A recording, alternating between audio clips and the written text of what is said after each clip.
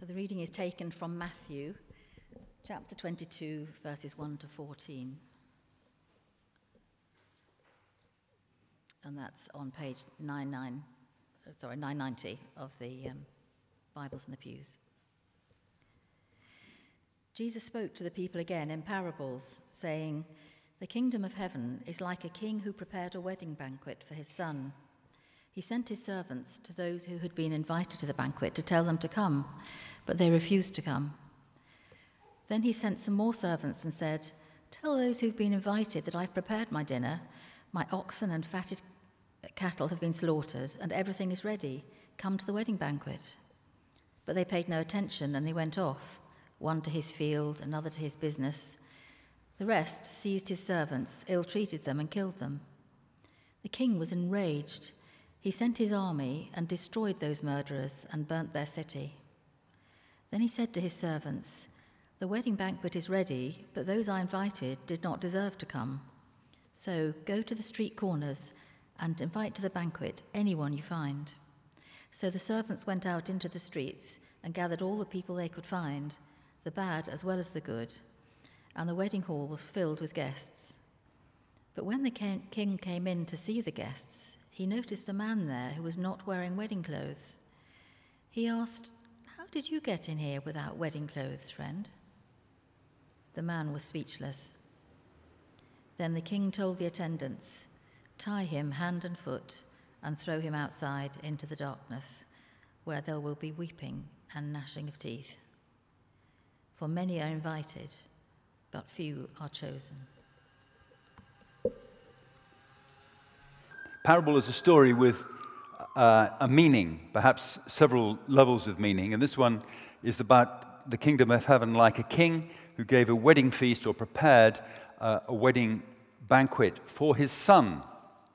The feast represents fellowship with God in his kingdom, and coming to the feast represents entering the kingdom. And when we hear about this, we think, aha, straight away, don't we? Our minds leap to Revelation 19, the celebration of the marriage supper of the Lamb. Or do we think about the last wedding invitation that we received? Who is the person concerned marrying? Who's going to be there? Will it be a church wedding? Who's doing the catering? What shall I wear? A friend of Liz's came for lunch the other day in order to go and buy an outfit for a wedding. I'd go to a shop, personally, but she came to lunch. And it was all arranged beforehand. They went down, they went to about 17 shops, and in each one they reserved a garment until 4:23, so they could come back if they didn't find a nicer one and snap that one up, and it would be there for them. They came back afterwards triumphant. They had found a frock and a bag and a hat, and they were prescribed as excellent. Very nice, except for the bag, which was horrid and too small. But this is a royal command. This is a king, the marriage feast for his son. And the guests don't come. It's shocking, isn't it? It's a scandal. What can it mean? Is this a picture of God rejecting his people? So we better look at the context. It comes after the triumphal entry of Jesus into Jerusalem, and he's teaching in the temple courts. He's teaching the chief priests, the elders, Pharisees, and the crowd. And it comes after two other parables, one about two sons, where the father says, "Go into the vineyard," and one of them says, "No," but he does. And the other says, "I go," and he doesn't. And Jesus says at the end of that parable, tax collectors and prostitutes will enter the kingdom of heaven before you. You didn't repent and believe John the Baptist, and they did. And there's another parable too, the parable of the tenants in the vineyard, where the master has built a vineyard with a tower and a wall and leased it to tenants, and the chief priests and the Pharisees know jolly well that Jesus is talking about them as the tenants. But they rebelled, and they killed the servants that the master sent to collect the fruit, And eventually they killed the son the master sent in order to take his inheritance by force. And Jesus said, the kingdom of heaven will be taken away from you and given to a people who will give the master the fruit. And it comes before two others, one about the temple tax, which is about, is it lawful to pay tax to Caesar or not? Render to Caesar the things that are Caesar's, God says, and render to God the things that are God's. And the 7 woes, particularly addressed to the Pharisees, for hypocrisy, for not practicing what they preach, which is quite scary to stand here and remind us of that. But there it is. The word hypocrite is the Greek word for an actor, somebody who performs. So I think this must be about relationship, it must be about response to God, it must be about rendering to God the things that are God's, and it must be about being real with God and not performance. So who is going to be at the wedding? The invitation is in at least 2 parts. In those days, and we need to know what the parable would have meant to the people at the time to get some idea about what it might mean to us. The practice would have been to send out an invitation long before, and then send another invitation saying, it's ready now, come, it's today, come now. Now is the hour. Well, in this particular parable, there might have been as many as 3, because the servants in verse 2 are sent to the servants, sent his servants to those who had been invited to the banquet, but they refused. They've refused the king.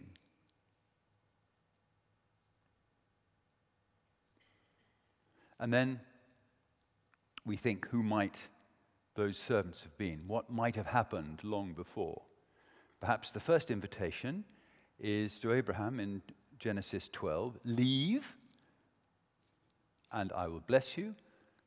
There'll be descendants, there'll be a land, there'll be a blessing, and in your seed shall all nations of the earth be blessed. That's the first covenant. That perhaps is the first invitation, leave your land. Come out to where you are and come to me. Joshua, when it's time to cross the river Jordan into the land, by now there are descendants, they have been blessed, tick those 2, and now the land is being given to them, tick that, and God says, I will give you every place on which you set your foot. And as I was with Moses, so I will be with you. I will never leave you or forsake you. It's quite an invitation, really, isn't it? The wedding feast, of course, goes on for days, but this is quite an invitation. The first 3 parts of the invitation to Abraham are fulfilled, and the 4th, in your seed, in Jesus, shall all nations of the earth be blessed. Isaiah 55, come! An invitation, come, drink, without money, and I will make an everlasting covenant with you. Nations who you do not know will hasten to you, because the Lord your God has endowed you with splendor. Perhaps that's a marriage garment. That's the invitation, long before. And then those first servants, perhaps they're Abraham, Joshua, Isaiah, the prophets, the teachers of the scripture, the law, perhaps world events, but they won't come. And then he sends other servants, again, the second lot, in verse 3. Then he sent some more servants and said, tell those who've been invited that I've prepared my dinner, my oxen and fatted cattle have been slaughtered. Everything's ready. Come to the wedding banquet. But they paid no attention and went off, one to his field, another to his business. Paid no attention to the king. It's shocking. My affairs are much more important. My farm, my business, much more important than responding to God's invitation, they seem to say. And worse, some of them killed the servants. Who might these servants be? Perhaps John the Baptist, who said the kingdom of heaven is at hand and was executed in prison. Perhaps even Jesus, who within a week of this parable would be crucified. Within a week of this parable, the kingdom of God would be established at the cross. It's a pretty poor show, isn't it? So, what's the king's response? It's judgment.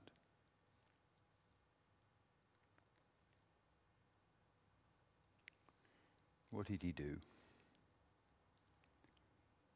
The king was enraged. He sent his army and destroyed those murderers and burnt their city. Within 35 years, Jerusalem has been destroyed. Temple has been destroyed. The Romans have come and have destroyed it. In the Old Testament, God used kings from other countries, from Assyria, from Babylon, Persia, in order to bring about change for his people. Sometimes that's judgment, sometimes it's restoration. In AD 70, not all the Jewish people perished. Don't therefore think that this is a statement that God has cast off his people. In AD 70, not all the Jewish people perished. Christians weren't in the temple. If they'd paid attention to Jesus' prophetic command in Matthew 24, when you see the abomination which causes desolation standing in the holy place, flee to the hills. Don't flee to the city, flee to the hills and escape the siege and the destruction that followed. The Jewish revolt arose because the Romans put their eagles, their standards, idols, in the holy place, the holiest place in the temple. Desecration. That's when you see the abomination which causes desolation standing in the holy place. So Jesus gave a specific warning against the siege and destruction of Jerusalem and the temple. And we know, don't we, that by AD 57, there's a group of Christians in Rome, because Paul writes to them. He writes to the Christians in Rome. So that's before this has happened. So before the destruction of Jerusalem, the church, by persecution, by God's guidance, by encouragement, by a desire to spread the word, has done so. A small group of a dozen and more Galileans and some others, and some women, and the old Roman centurion, and some Greeks, Samaritans, an Ethiopian, have begun to reach out to the other people who receive the invitation. Other tenants. And it's still going on with us, isn't it? And the hall, in verse 10, is filled with guests. Now this is odd, isn't it? Both good and bad. So God's grace is not based on merit. And if you want to know more about the new covenant, then Hebrews 8 and 9 and Jeremiah 31 will explain, I think, that it's not replacement of Israel, but it's, as Paul explains, being part of God's original plan and purpose. But it's a wedding, so what am I going to wear? There's a man there without wedding clothes, without a wedding garment in chapter 11. A Cinderella moment. What would the listeners have made of that at the time? He hadn't changed for the wedding, either his clothes or his life. The king supplies the wedding garment. That's the first thing. And not to wear it is an insult. God gives us entry into the kingdom. There's no other way in except with his wedding garment.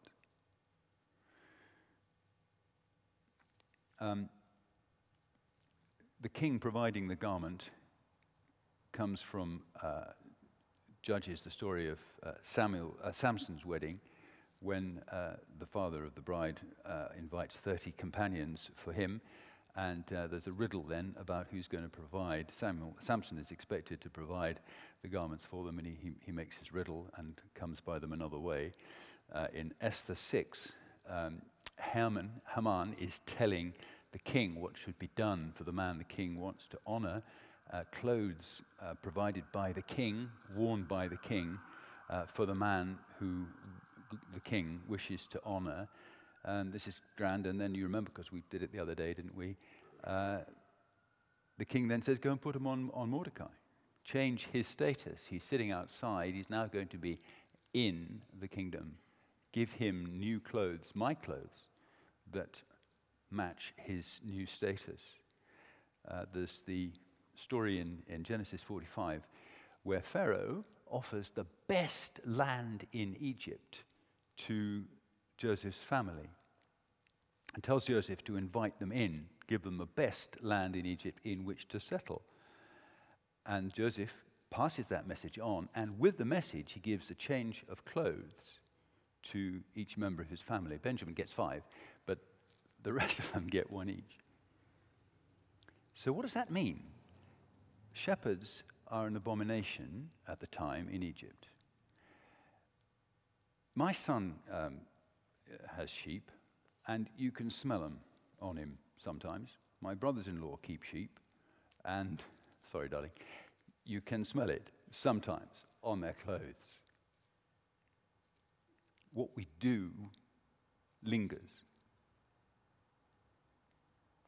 But in order to be free of the abomination,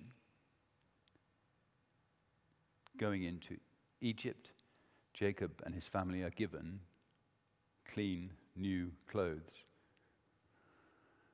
They give up their old life as shepherds, and they settle, and they're given a change of clothes.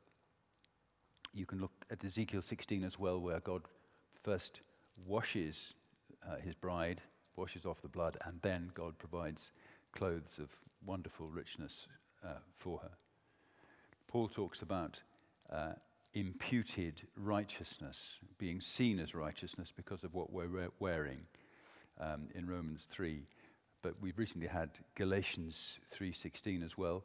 You are all sons of God through faith in Christ Jesus. For all of you who were baptized into Christ have clothed yourselves with Christ. So the wedding garment in some ways, I think, might be Jesus himself. The king's reaction is extraordinary, isn't it? In 11 and 12. This chap sort of sneaked in somehow without the wedding garment. The king's provided this garment, and he's snuck in without it. And he says, friend, how'd you get in without wedding clothes? Perhaps this gives the person a chance to say, what could he have said as a potentially satisfactory answer? I know it's a guess, but he might have said, well, nobody told me you'd provided one.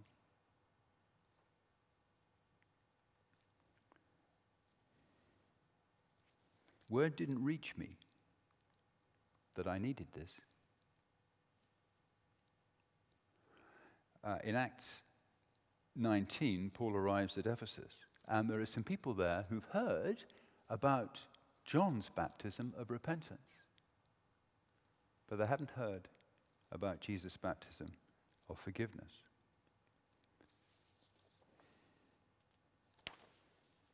In this case, the friend has no answer, and so he's thrown out. So how does this wedding garment apply to us? Clearly we need it. It's not optional in the kingdom of God. Is it perhaps an admission ticket, like a believer's baptism certificate, a bit of paper, a sign of an event, an inward reality, not just a ritual, not just a performance, not hypocrisy? Is it perhaps changed behavior?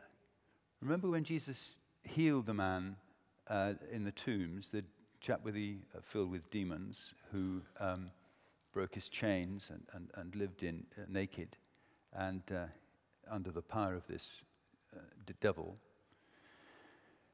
When Jesus healed him, the people come and they see him clothed and in his right mind. And they are fearful of God because they've seen his power at work.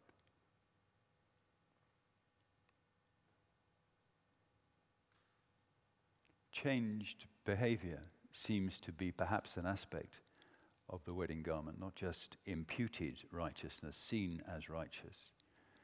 There's 2 Corinthians 5. If anyone is in Christ, he's a new creature, new creation. The old has passed away, the new has come. God has reconciled us to himself and given us a ministry of reconciliation. So there's the invitation. Come. How do I get hold of the garment? How do I put it on? There's John 1:12, I think. As many as received him, to them God gave the power to become the sons of God, even to those who believed on his name. We know that, don't we? An inner reality, a new birth, as he described to Nicodemus. Believe and receive. Not just a cloak to cover sin, not just a cloak to cover sin, not just a washed and brushed up certificate, but a sign that we're living a new life in Christ day by day. So not wearing the garment means what? Oh, I don't think I need it. I'm not being serious with God. I want to enter his kingdom on my terms. I want to live in his kingdom on my terms. I'm too busy. I've got other things to do, fields to look at, a business to run.